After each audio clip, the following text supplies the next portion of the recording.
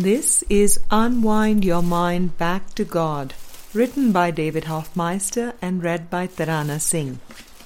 In today's episode, we continue the transfer of the dream with Book 3.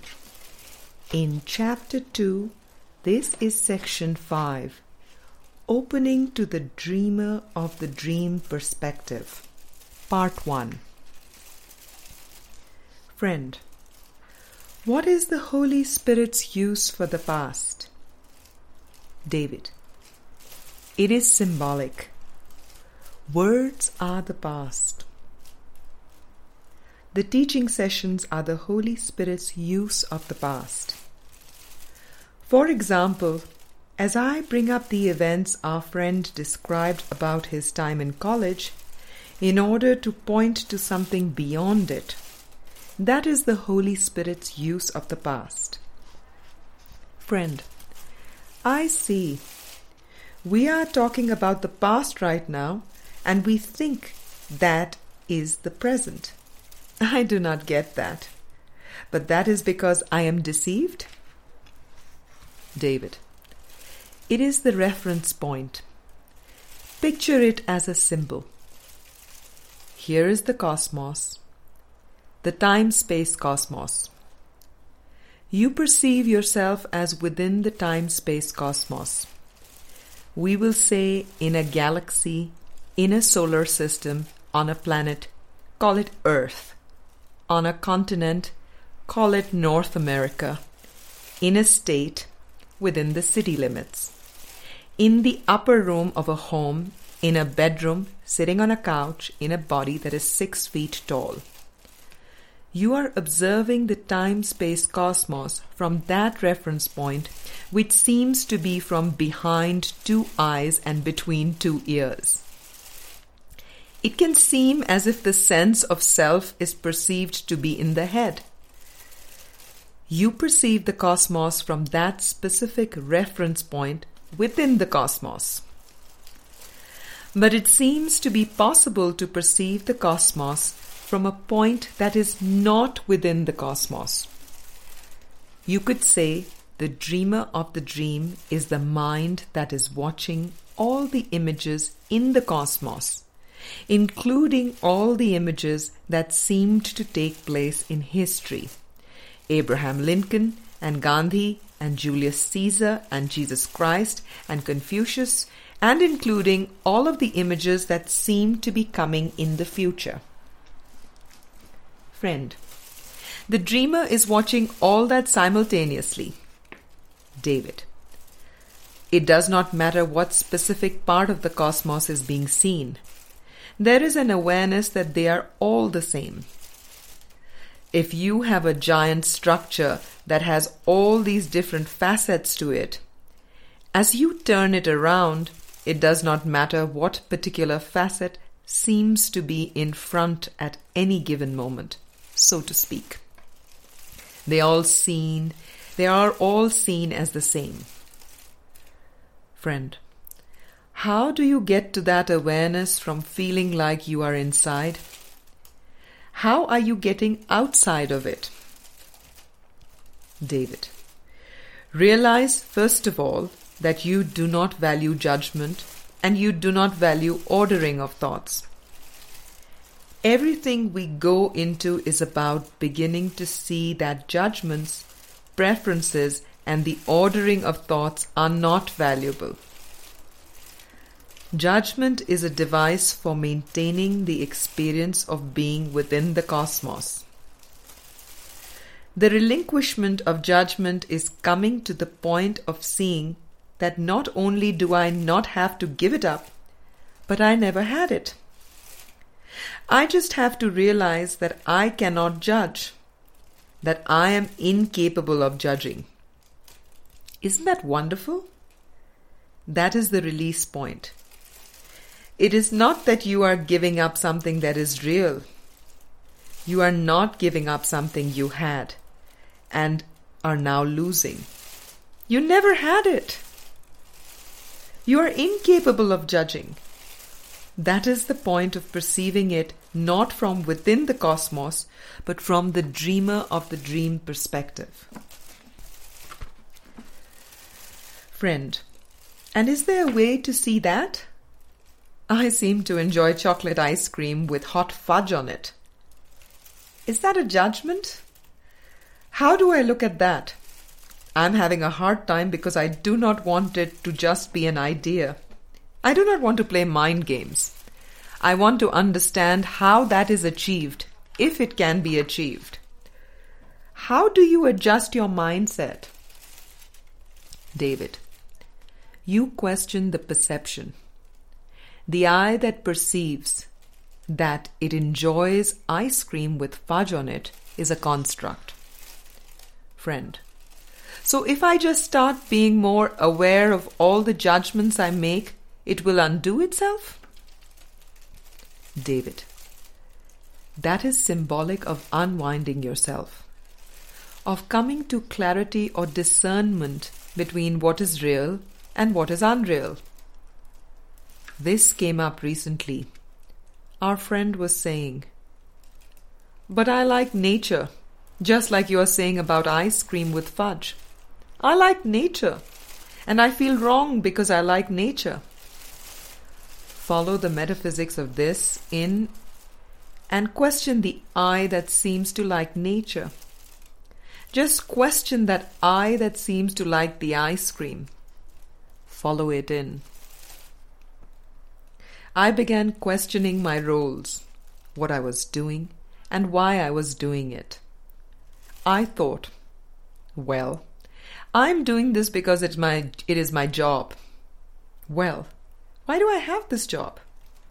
I took the job because I need money. Why do I need money? I need money so I can have these things. Why do I need these things? Well, if you track it back down, if you keep tracing it down, you come to the belief in body identity. Friend, right.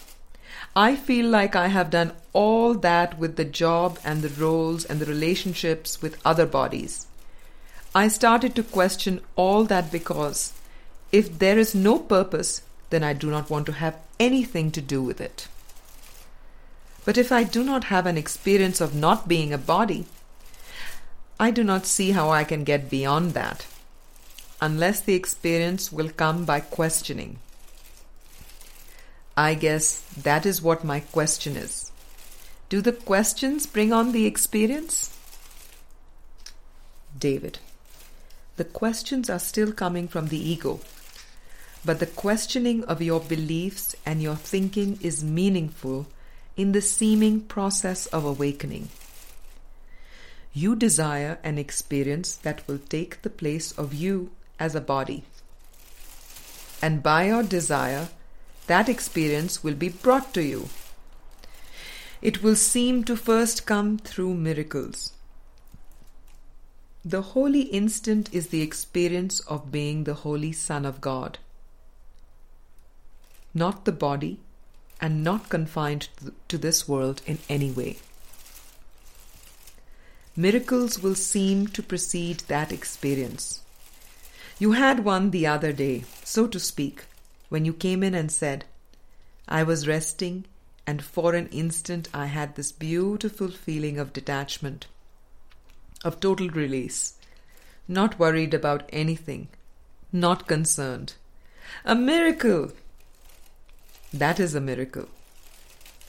It felt great. It came to you by your desire for it.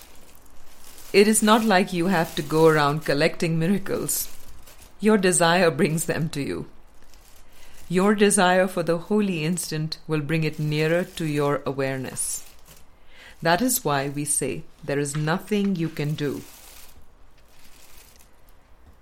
Moving your eyes over the lines in a book is not going to bring you the holy instant. The desire and the intention of opening your mind to go beyond the words, to the meaning of the ideas, will bring the experience. The reflection of a person reading a book out on the screen is just a symbol. but the desire is in the core of your being. Friend, and that is what the questions are too? They are a symbol of that desire until I get past everything else? I guess asking the question is not causative. What is causative is the desire to ask the question? David.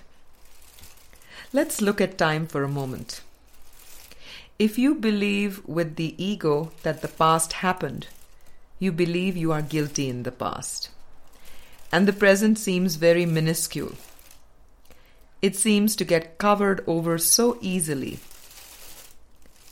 In that scenario, you believe that there is no power, no real opportunity for change in the present. The past is like solid granite. The present is like a teeny blip that is so easily covered over, and the future is just a repetition of the past. Guilt. Guilt past, guilt future. Fear past, fear future. If you really believe that, why would you question at all? The belief in linear time inhibits questioning. If you do not believe there is hope of ever getting out of the pattern, you feel locked in. It feels like everything is set and determined. You are condemned to a life of sin, guilt, misery, and upset. If you believe that, why would you even raise a question?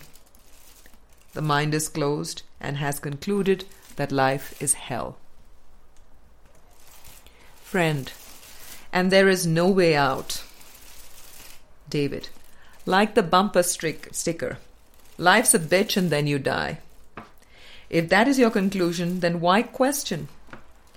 The questioning comes in when there is a sense that there is more than what meets the eye. There is something more than all of this. The questioning comes in when the mind is not so convinced that it knows everything there is to know. Then the questioning begins inwardly. You begin to question more and more and more. You question the mind and the beliefs and the thoughts. Everything. One has to come to a point, though, where you reach the edge and leap off the cliff into certainty. There is no questioning in certainty. Christ is not a questioner. Questions are not inherently valuable. Christ asks no questions. Friend, I assume that I will know when I am at that cliff because I do not feel like I am there right now. I do not feel that I could just jump from this point that I am at. David, you do not feel it and you do not believe it. We are back to atonement, or what seems not to be atonement. Friend, because I do not see how. I feel like I need to know how to do it. I do not see a doorway. I do not see the cliff. David, stay attentive. It is right there under your nose. In the parable of David, so to speak, I remember metaphorically being so drawn to these ideas. I was still having my doubts, but I sensed that there was something there. You sense that there is something, that there is a hope for emancipation, for happiness, peace and freedom. But it is not really anchored. It is more of a hope than an assuredness. Friend, from experiences I had on mushrooms, I can say I know that it is there. Even though it seems to have been years ago in linear time, the intensity with which I experienced that lets me know it is real. And the little experiences like the one I had the other day are letting me know it is real. But I feel like I am in a maze. I need direction how to get to the cliff so I can jump, or how to get rid of the fear so I can jump. I want to not be afraid. I have always had an idea that God is gentle, and He knows I am afraid. I always envisioned a process where the fear is slowly minimized to the point where the jumping is natural. David: that has been a helpful metaphor, but now the veils are starting to fall away on that one as well. Friend: I still had this sense even then that I had a choice, and now it is no different. I have to make a choice about whether I want to go for it. I did not feel strong enough at that time to let it be my reality. End of part 1 of section 5 of chapter 2 in book 3. We will read the concluding part of chapter 2 of book 3 in tomorrow's episode.